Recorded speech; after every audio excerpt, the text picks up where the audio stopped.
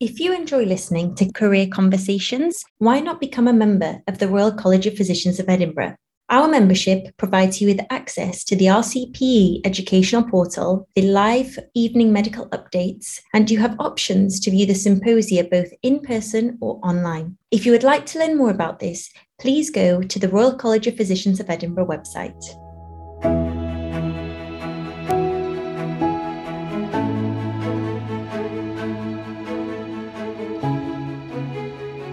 Hello and welcome to our next episode of Clinical Conversations.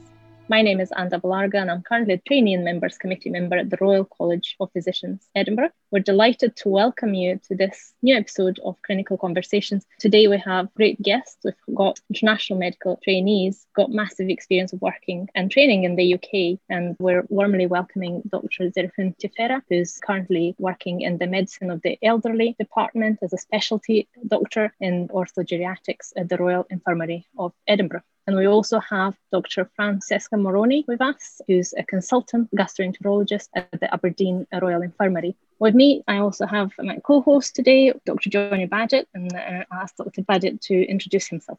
Hi, everyone. So my name is Johnny Bargett. I'm a TMC member. And it's great to have these great guests on the show tonight. And we're all really looking forward to hearing all about the experiences of international medical graduates and their postgraduate training. I don't know if you would like to introduce yourselves.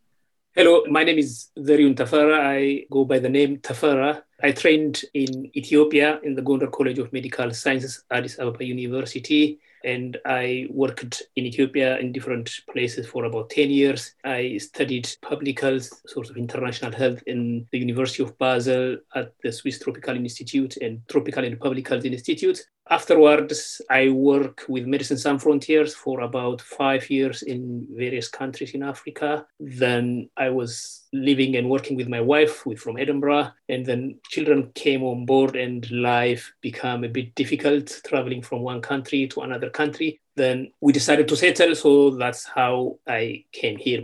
That's a great introduction, Dr. Tefera. And I would like to ask Dr. Moroni as well, just to introduce herself. My name is Fran. I am a consultant gastroenterologist in Aberdeen. I'm afraid my introduction will be much less exciting than Tefera. I am a ginger Italian. I moved to Scotland 15 years ago after graduating from medical school in Pavia. I worked a year in Italy and I just did not fit in the system there. And so I took an opportunity to move abroad. And I did all my postgraduate training in the UK. I did research degree at the University of Edinburgh and I moved back to Aberdeen where I got my consultant post just coming up of 18 months ago. Lovely. Thank you very much both for the introductions. So I think to start with, I'd like to explore a bit of the early days. And you already told us a bit about your university degrees. But if you don't mind just telling us about your undergraduate training in your home country. Dr. Moroni, I don't know if you want to start. In Italy, at the time I had started university, which was 2000. The medical degree was 6 years. The first 3 years were preclinical, a lot of theoretical studies, lots of time at lecture theatres, very heavy exams. Difficult to enter medical school, limited places. You had to take an exam to enter. It doesn't work like in the UK. It doesn't really matter what school you went to or what grade you go to school. You just need to pass this entry exam. So I got into a good university, had a good reputation, far away from my home. So I left home, went and lived there. I performed relatively well at university. I wouldn't say that I was classified as the golden girl, but I did well. I was applied myself. I enjoyed medical school. After the 3 years of the clinical studies, we took 3 years of clinical studies. Every year you had to attach yourself to a ward beside your routine placement into surgical medicine. You also had to be attached for a year to a supervisor where you would learn some skills to be on the ward. So you could be involved into small research projects or audits. That's when I gained passion into diagnostic medicine and internal medicine. And then I chose already gastroenterology as a specialty that interested me at the time, probably because I met mentors that were inspiring and I felt welcome in the ward where I was. And when we graduate, at the time in Italy, you had to undertake either a research degree or review degree. And I undertook a research degree in gastroenterology. And my final exam was my VIBA, and I graduated as a doctor of medicine surgery in 2000. At the time in Italy, you had to apply for specialty training immediately after completing your undergrad. So I knew I wanted to do gastroenterology, but the exams to enter postgraduate training was local. So you had to do it in the university where you were studying because you had more chances to enter. So it was very limited, the choices you had. I graduated in September, the end of the summer session. And unfortunately that year, because of the way that the numbers of specialty training were delivered, there was no an exam until the following summer. So basically I worked as a clinical fellow in the physiology laboratory in gastroenterology, which is really my special interest in neurogastroenterology motility, for about 10 months until the exam came about. But then I realized that wasn't for me. And then when I applied for jobs in the UK, of course, I had that idea in advance. So I made some preliminary steps forward in terms of English exams and being familiar with the system, coming to the UK to see some of the deaneries. But we can discuss it later. But that's how medical school worked in Italy at the time. Remember that it was 22 years ago when I entered medical school. So maybe things are slightly different now. I know from when you were graduated, you can even enter a degree directly in English. At the time, you can only graduate in Italian. So my undergraduate studies were not in English. I deliberately decided to study some of the textbooks in English because probably already had the idea that I wanted to do something international. But when I went for my interview exams, which were all interviews, none of the exams were written or ticking box like I happen in the UK. It is sit in front of a panel and they will ask you a question, you have to answer it. It was all in Italian. You've touched on so many things there. Andy, we're going to ask a question. Yeah, I was going to say I'm very interested to learn a bit more about even the differences between the medical degrees in Italy and the UK, these preclinical years. And as you know, in the UK, we start with patient contact from very early days. So I'm sure you have experience with medical students as well and teaching and how you find that. But perhaps we can explore that in a little bit. And I was wondering if Dr. Tefera wants to tell us a bit about his undergraduate degree as well.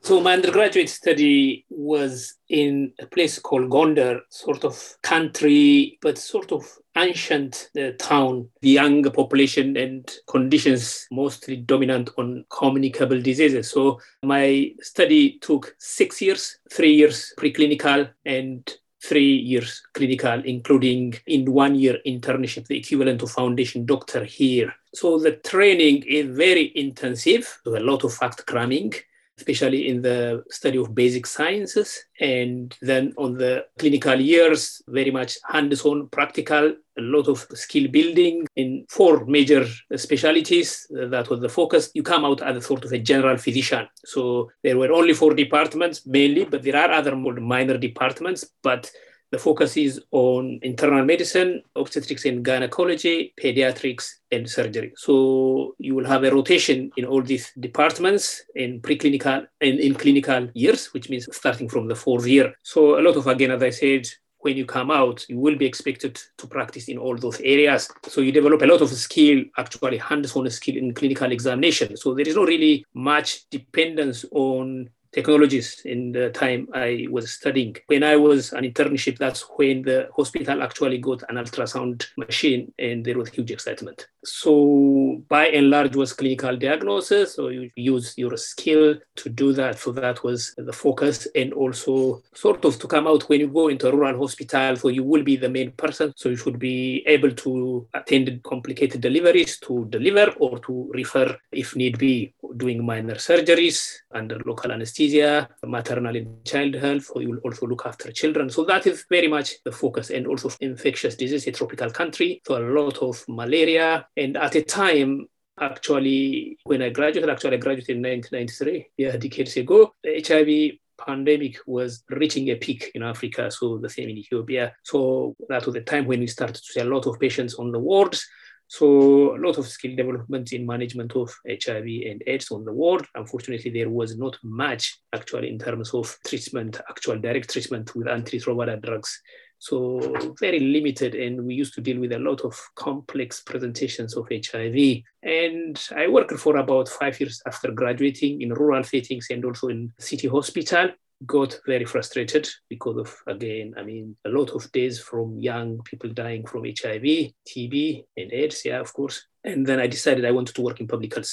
So moved from hospital and started to work in HIV prevention programs after some time, I got a scholarship in Switzerland, granted by the Swiss Agency for International Cooperation and the Canton of Basel. So that allowed me to acquire a master's degree in international health. So I went back to Ethiopia and worked for 1 year and then moved with Medicine Sans Frontières to different places in Africa. So afterwards, my work was actually in prevention, sort of more on program like planning, implementing, proposal writing, report writing, budgeting, staff management, also employment, coaching, training, those type of things, sort of more rather than clinical, of course, clinical guidelines development and those type of things. So I worked for about 5-6 years in different places with my wife, whom I met in the journey of working with MSF, which was also working with MSF. So that's how we met. Then the children come on board, so we continue to work. So when the second one came, then it's apparent, like my job involved traveling within the country and also abroad. So a lot of the time I was away and they were just lonely in a country where they don't have any family, other family members. It was difficult. So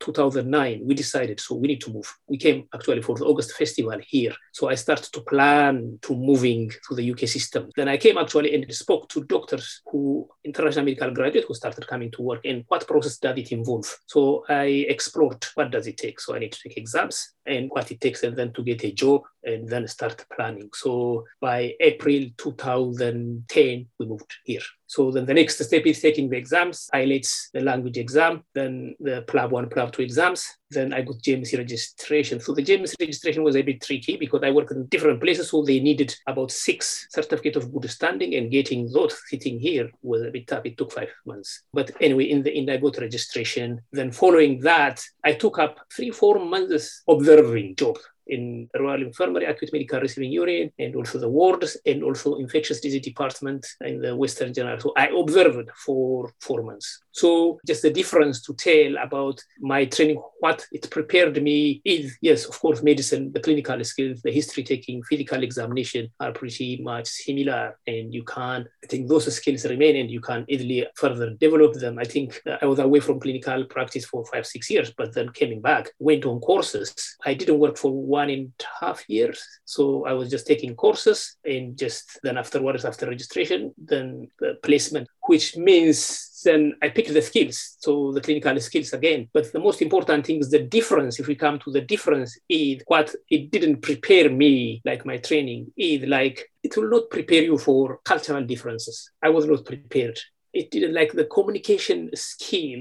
There's not really much communication skill training. Yes, there is something called bridging course where you get an intensive clinical examination and history taking skill, but there is no really dedicated continuous communication skills training. So again, if there is that aspect, I was not prepared enough. Then the other thing, except the Hippocrates Oath, which you will accept on the day of graduation, there is no really dedicated teaching on ethics. So again, those are the type of things. So what I did was actually, I took an online course on ethics by the University of Edinburgh online, 10 modules, 10 weeks course, and which was really a very good course. So case studies and those type of things. So it bring me up to speed to what the laws and the medical ethic principles here. So that was one other thing. Clinical audit, I've never heard of clinical audit previously. So that was something, again, online course on clinical audit from the University of Edinburgh. I attended that. Communication, again, I took face-to-face communication skills course. So these are some of the things, I think, the soft skills, and which, I don't know, many places now probably may teach on ethics, but I think these are really important and fundamental when you come to the UK medical practice. So these are some of the things I prepared myself. So shadowing, taking all these courses, and then by January 2012, I got a job with the Staff Bank. Thank you very much for that interesting overview. On to you, Johnny. Listening to you both, it sounds like you've had very diverse and different paths in how you've got to where you are now. And it's clear, we all progress through our careers and we have a feeling that you have to follow one path. And obviously there are many ways to go along your career to get to where we are now. We've touched on some of the challenges that are involved in that. To both of you, what would your advice be to your former selves on how to make the process easier? We talked about language and communication, but ethics. Is there anything else that you would have in mind for listeners who are wanting to move and work in the UK? Well, Johnny, if you ask me, when people approach me from my country to consider coming through here, I always suggest to start from the scratch. Even if you've worked a couple of years in Italy, do not start as an SHO here. The Italian system does not prepare you to start as an SHO. You have to start as a very junior doctor. You don't know the NHS system. You need a lot of introduction to the service.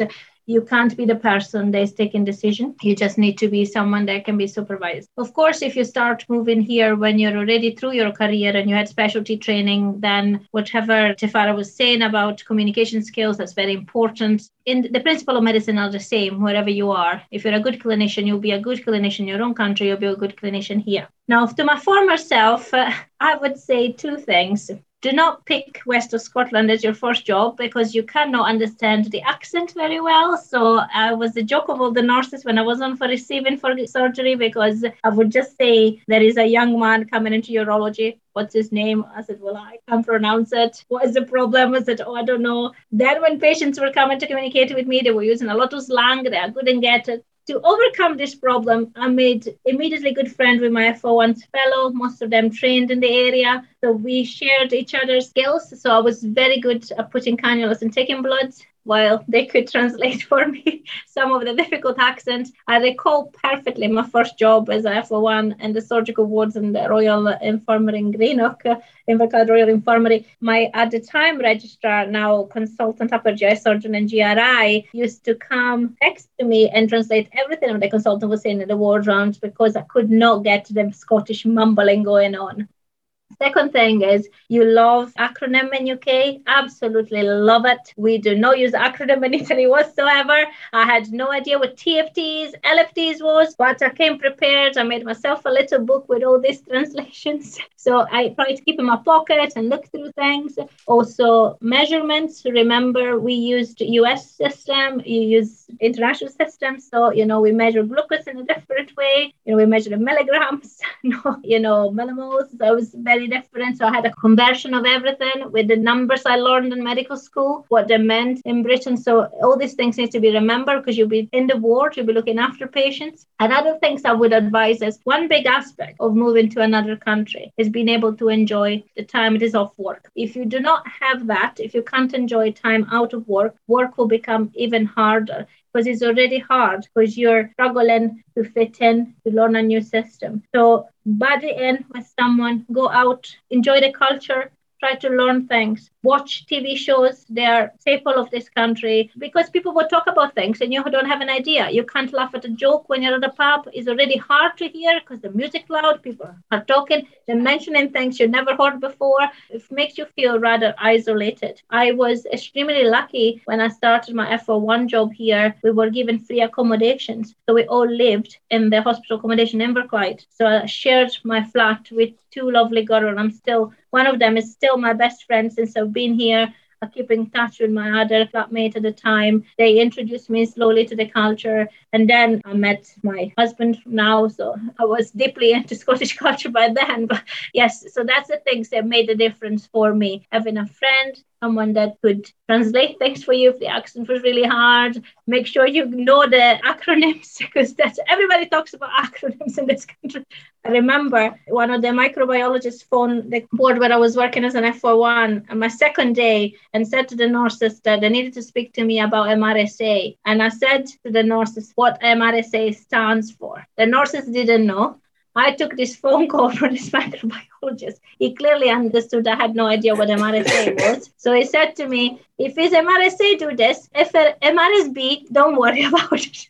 And then I had the time to look through my book and I said, oh, okay, I know what this says, because we don't call with acronyms anything. So yes, these things will happen to the best of us. But yes, if you want to come prepared, these are my advice. Translation book for the acronyms, translation of measurements, a buddy up with a friend that can help you with the language struggles and the skills that they would have learned, because we don't do much practical stuff in Italy before we graduate. So you wanted to have someone buddied up that can talk you through the system. Start from the beginning and try to get prepared for the culture, because that's what's going to make the life out of work more enjoyable.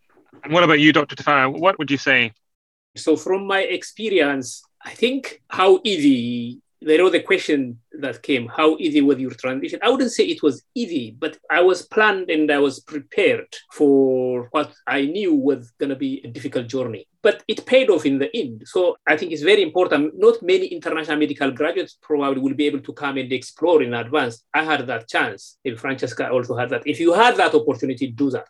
and then speak to the lived experience of international medical graduates. What is the journey? So it is direct information from somebody who lived it. It helps to make your decision whether you are going to go through that journey or not. So if you go through the motions, again, then I think it's also like how much time, how much cost. I personally have abandoned a career that was striving to do a different. So that was a big decision to come back into clinical practice. But that was based on informed decision. So go through the exams, the registration. I think what I would repeat again is don't rush to start, because there is always a rush to go and start. Systems, because the system where you have been working before, and it's entirely different. Even within Scotland, I have worked in Glasgow, and they use totally different system. There's no track what they use there. So it's very important to know the system. If you are taking up a job in a system that you don't know, then you could be ending up in trouble. So I cannot highlight enough how useful it was for me to just go there and observe. I have the registration, so I went and observed in the acute medical receiving unit in the ward. At the end of it, I was actually allowed to see patients and also discharge scripts. And then that means that I'm not paid, but it allowed me to sort of, in a relaxed manner, to get used to the system. So even if it's a short, I think it will be useful to observe. Because if you are not from here, I have seen other people graduating from Eastern Europe. They have got the license, then they straight come to work at foundation doctor. They struggle a lot. I have seen foundation doctors, like I work in orthopedics, and orthopedics is not a good place to start for an international medical graduate who trained abroad, who doesn't have like that observership properly. So observation is very useful. Other things that are very useful are induction. I, by the way, organize induction for the medicine of the elderly, for trainees, and also for non-trainees, international medical graduates, and whoever is coming to start or at the locum, I give the induction how the department works. And then now I think there is a lot of resources for international medical graduates. I think once you arrive here, there is WhatsApp group. I think the JMC is now also highly aware about the international medical graduates issues, and they have got virtual and also online materials for IMGs. The Royal College of Physicians also have got some activities. I have attended one meeting organized by one of our colleagues, Goran, with the Royal College of Physicians of Edinburgh. The Postgraduate Education Directorate also have got some focus. The NES also have got some, actually a dean for international medical graduates. So the profile of international medical graduates is now high. I have never seen it like this. The value international medical graduates is now highly recognized. I attended a JMC meeting earlier this week. Half of the doctors starting in this country, half every year, half of them are IMGs. So it is a really large number of doctors starting coming from abroad. So it is being recognized. But at the same time, JMC also recognized like large number of, I think, proportionally high number of international medical graduates are also referred for the medical practitioner tribunal. So the referral is also very high. So they want to improve this situation. So that's what I advise. And one other thing that I would advise is also in relation to risk. When you register with a medical defense organization. So in Scotland, there is what's called the Medical Defense Organization of Scotland, MDDUS. And there is also another, actually there are in the UK, there are about 3 medical defense organizations. So it is very important. You have got indemnity from NHS Lothian. However, for anything that you have committed and stuff, for legal representation, it's strongly advised to have a medical organization. Actually, the JMC guidance says you must have. So when I started actually observing, I was asked, do you have a medical defense? And I was asked to go and have a medical defense. So then I registered with a medical defense. So that's what I would recommend for an international medical graduate starting. Thanks very much for sharing your experience, but also some very good practical advice. Interested to find out a bit more about your experience, your training programs, your specialty training programs, and also the postgraduate exams that you undertook in the UK. How did you go about that? When I moved to the UK, I knew giving up a career. So I'm coming here. The goal was actually making the family happy. So because they were unhappy when we were living in Swaziland, so we moved from Swaziland. So the goal was to be close to the family, to avoid any job that involves travel. So the only job I did for 2 weeks was Glasgow, locum. And the next further is 1 week assisting sort of this endoscopy, sort of this keyhole surgery. That's it. So the rest, for the last 10 years in NHS Lothian, I worked in Edinburgh. The goal was just to train as much as possible so that I can do a hospital job. So to do that, so as I said in the beginning, started with the locum, so it was easy. So staff bank, I used to work in Ward 104. I worked there for 8 months. It used to be called the winter ward. So I worked at the locum, the staff bank there. Then within that period also, I got a half-time micro ID foundation to doctor job. So that's 4 months. Then when I finished that, then I continued to a job into a foundation to job. So the foundation to job took me to medicine of the elderly and 2 rotations, to Liberton and also old age psych, and the other one was genitourinary medicine, which was also useful. So my training didn't have any lecture on medicine of the elderly. So I loved medicine of the elderly because it's entirely new for me. And I met really excellent physicians like Nikki College, David Grant, Andrew McIntosh. So they were really brilliant looking at them, and they were my educational supervisors and so on the ward. So I learned a lot of really skills from them, like how they approach patients, and so then I liked sort of this holistic, comprehensive approach. I didn't know anything called multidisciplinary MDT meeting and those type of things. So then that was an excellent experience from there. Then that was finished. So when that was finished, I have to look another job in Edinburgh. So I didn't have any plans to go to anywhere else. Then I took up another job, Athley Ainsley Hospital. Again, another weak area in my training is rehab medicine. So sort of a GPST post, sort of a locum role, but involves training. So I stayed there for a year at rehab. So again, that allowed me to rotate into different general and specialist rehab units, neuro rehab, amputee rehab, and multiple sclerosis, stroke, and also there is the orthogeriatric rehab unit. That's where I met Dr. Gundupe, Sheila Kutz. So then that led, because they were used to work there, they told me there is a job in the Royal Infirmary if you are interested. Then I applied for clinical fellow post in 2030 when I finished the Athley Ainsley post. So then I sat in an interview, then they say, you have MRCP? I said, no, I don't have MRCP. So do you have any plans to do MRCP? Then I said, yes. Then I was offered the job. It was a permanent post. Then my appraisal came up, which is again very important to have an appraisal, which is useful in terms of revalidation, something I should have mentioned earlier. So when my appraisal comes, the same question came up. Where are you with your MRCP? So then I was studying at that time. So yes, I'm preparing for part 1. So did part 1, part 2, part 3. So I think very supportive environment. Again, the department I was working is very broad. So the biggest department. Then I was also working in orthopedics. Again, being in the Royal Infirmary means you have got access to all the departments. So then, although I was not a training, I was able to go and sit in different clinics, chest clinic, cardiac clinics, renal clinics. So all that what would be relevant for the PACES exam. So it was easy to undertake for me, I have gone through the motions of MRCP Part 1, MRCP Part 2. So go through courses as usual, and also online sort of materials for MRCP. That's the 2 things I did. So, and then for PACES again, online materials and courses. Again, the Royal College of Physicians of Edinburgh, jointly with NHS Lothian, organized an excellent course in PACES, 3 days face-to-face course, in the same way the PACES is organized. So, which I think is really a brilliant course. Like you'll feel like you are sitting for PACES. So I attended that also. Again, the Royal College also organized a PACES evening, again 2 or 3 evenings on PACES lecture. Again, that was also a valuable course. So I think these were all very helpful. Then I completed my MRCP course in 2018. I'm not the conventional person who goes through the training post, but I think still it's doable. It's possible to do the MRCP.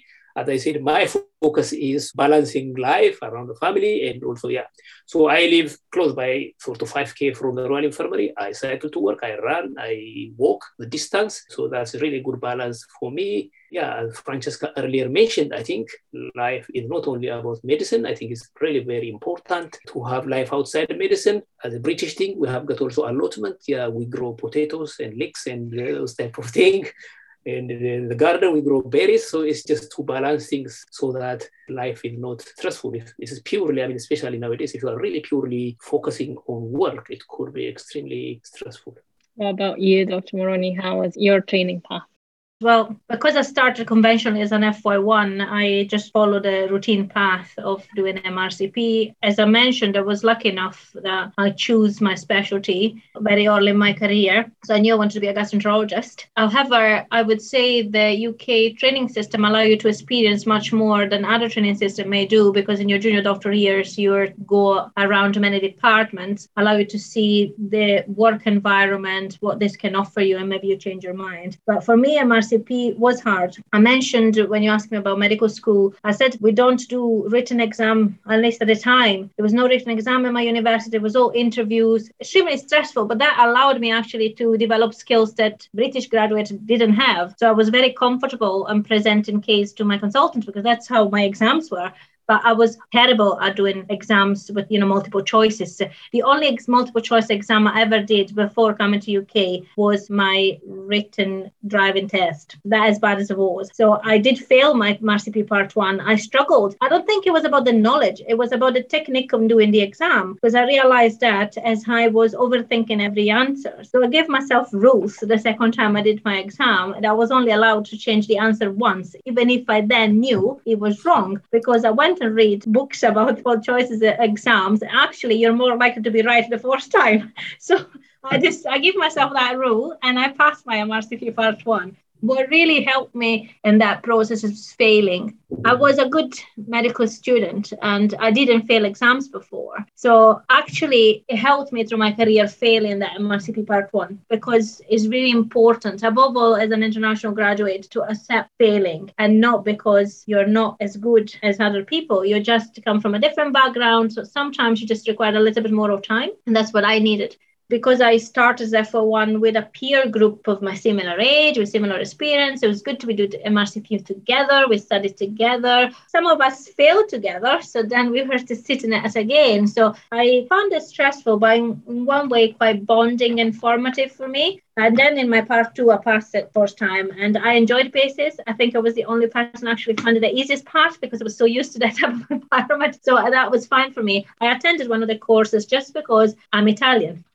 Don't forget that. We speak with our body all the time and our hands are going everywhere, which was a significant problem when you're in a British environment where everybody's so stiff. So I could not stop moving my hands when I was introduced to the PACES exam. So my kind mentor at the time said, Fran, I think you need to go and watch someone else's how to do it. But he gave me this advice to hold my stethoscope behind my back with my hands. And I will tell you, my knuckles were pure white because I was scratching it so much because I really wanted to move my hands.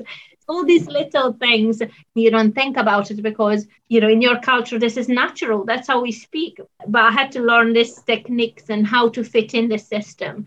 When I completed my MRCP, I've done it all in the right timing. So I was able to apply for specialty training. Now, there is one thing I didn't mention, that a part of the exams I had to do several times since I've been in UK is my IELTS exam, which is an exam that proves that I can speak English in an academic way and I can read it and write it. Now, fair enough, when I came to the UK, before I started my job as a doctor, but the problem was halfway through my training, because it only lasts for 2 years, they said you have to take it again. But I've been working in the NHS as a trainee doctor for 2 years, passed my MRCP Part 1, but still I had to take my English exam again. So that's money that I had to spend for no apparent reasons. Then I came to my application to my specialty training and I was declined applications because I did not have my updated English exam. However, my colleagues that didn't pass MRCP were allowed to apply. Thank God I had a very nice, at the time, lead of the CMT program that advocated for me, and I was allowed to apply for my specialty training with the clause that I would take my English exam again before my interview. Now, there were no spaces at all in Scotland to complete my English exam, so I had to go to London to do it.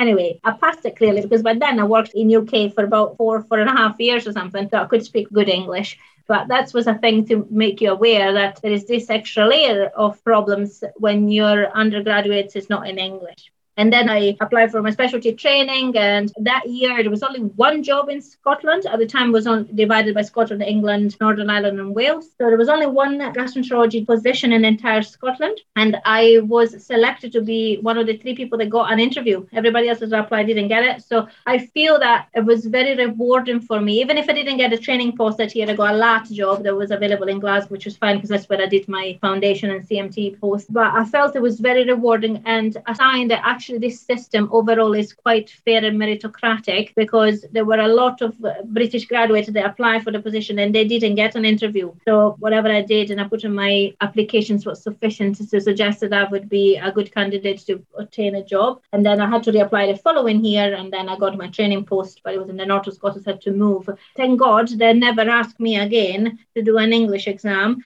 But even when then I applied for my MD at the University of Edinburgh, I had to say my degree was in Italian. However, they accepted the fact that I work as a doctor in the UK for so many years and said there's no need for you to do an English exam. You clearly passed all this exam and you're fine. But so the system can be sometimes a bit rigid in that sense, which is a good safety net because you know there is certain rules that everybody has to comply to. But on the other hand, can sometimes be a little bit short-sighted if you're not using some common sense that, I've been here for so many years and been speaking to patients and prescribing medication and doing all that, but no, I need to do another English exam. But it's part of the culture, you have to accept that things are different than what I would expect in Italy. In Italy, it's much more, it used to be at least much more wishy-washy and it will be fine just because you know someone, which I didn't quite agree with, but nevertheless. And when I was training in my specialty training, then I did my specialty training exam, and that was hard, very hard, but I passed it, so that's okay. So that's me, finished my exam, although I still have to discuss my viva for my MD, but I'll be fine with that.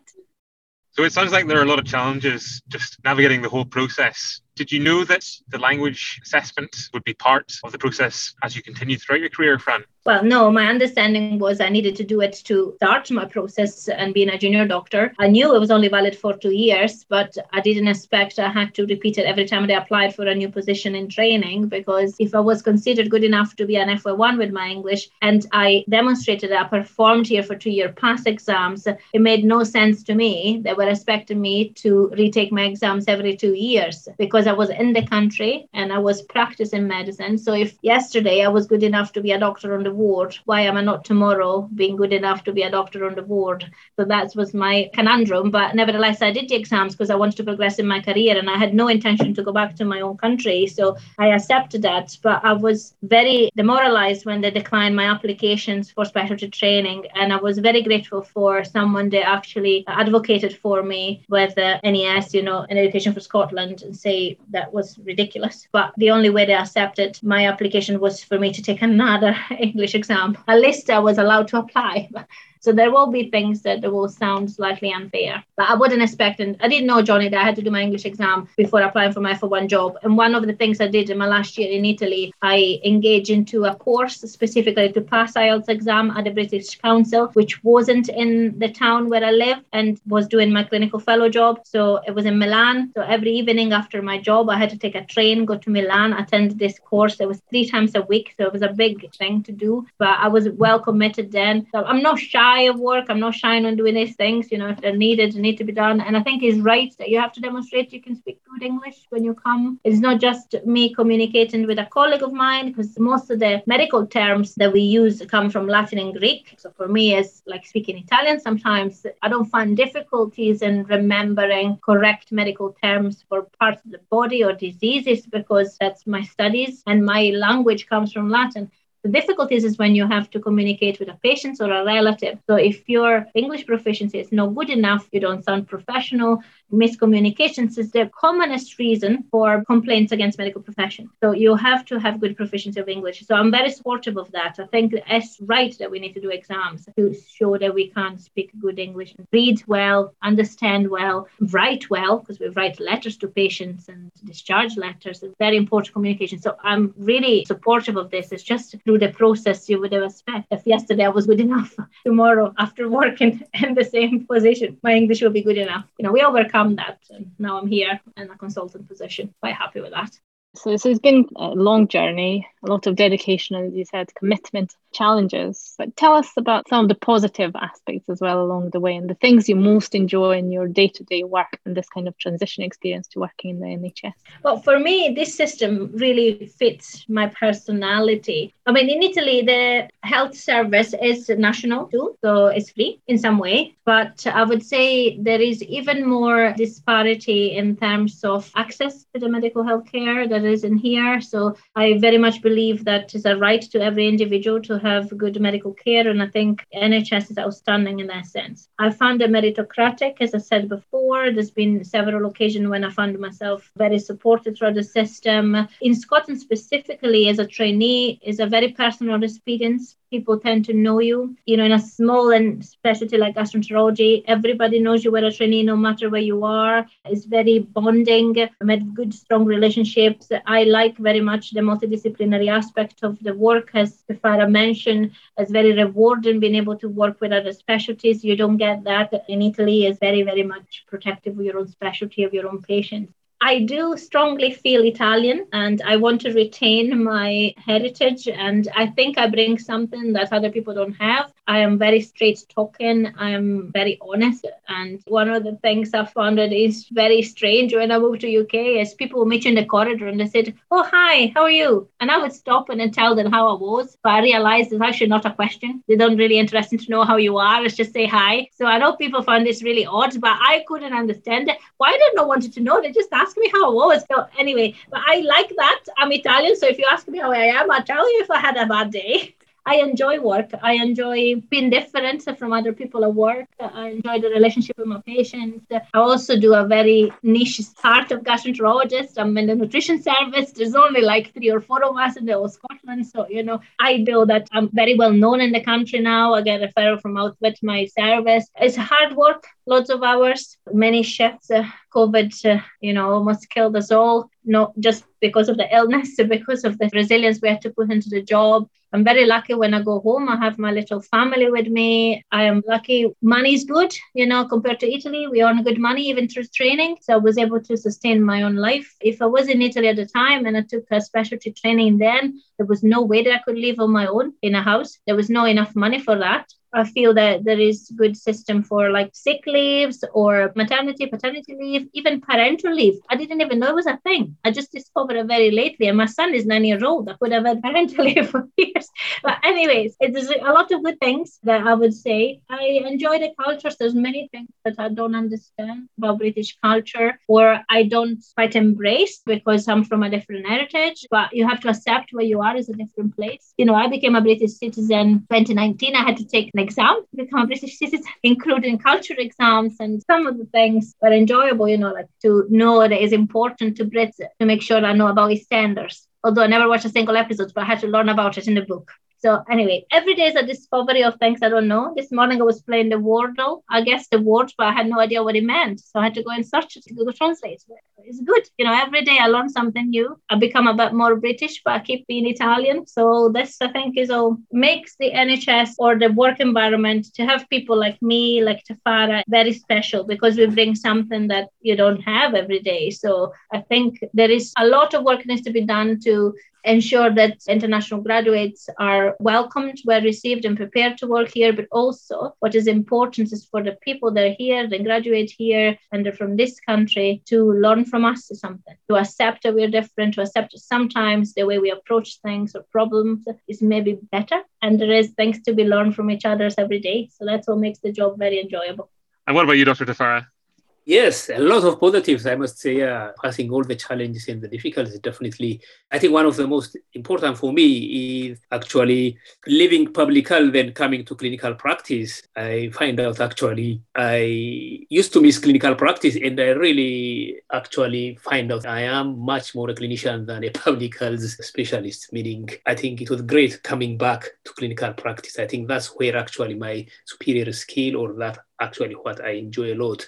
And then to have that opportunity also to practice in the areas which I actually wanted to do is also another excellent positive privilege actually. I didn't want to train, but I think in the job where I'm doing, so self-directed development and then just to do what I love to do is an excellent positive. Again, as I said, I didn't have any background in geriatric medicine, but I trained myself with the help of all the trainees and support in the department. Now I have got a post as a specialty grade geriatrician in the orthopedic department. So that means I can work semi-independently. I can assess patients on my own. And at the same time, I have got the backup if I need the support, if I need to ask somebody, maybe I need support on a patient. So that's, again, a great positive thing. The system allows, as I say, for development. Like if the department did not mention the MRCP, I definitely wouldn't have gone for it. So I didn't have any plan at all. Actually, somebody previously before this job asked me, do you think of MRCP? I said no.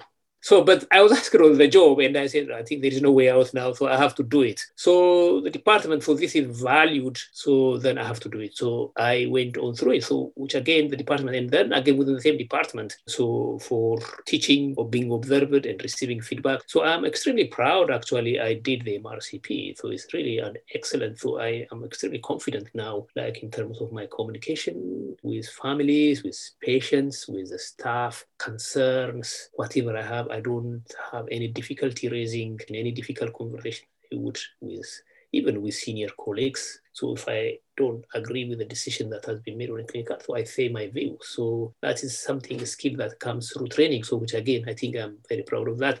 Again, there are a lot of opportunities, like to teach, for instance, like there is what's called the clinical education program. So during my appraisal, again, it came like, okay, there is this clinical education program. So if you are interested, you can go in. So I explored it. And then I went through the motions, level 1, level 2, level 3. So I completed the 3 levels, which is, I think, I didn't actually realize, actually, it's really highly recognized when you complete the level 3. So, and I teach students in the University of Edinburgh, clinical communication skills, and also large group. Before COVID, I used to teach large group of students on delirium, dementia, and depression on a topic in the curriculum. And also on the bedside, I teach medical students. I teach foundation doctors within the department. There is a slot for within the orthopedic foundation teaching. So there is MOE slot. So every month I teach a subject on that. So again, these are opportunities which really make me happy. And it just worked out well. Like this was my plan, actually.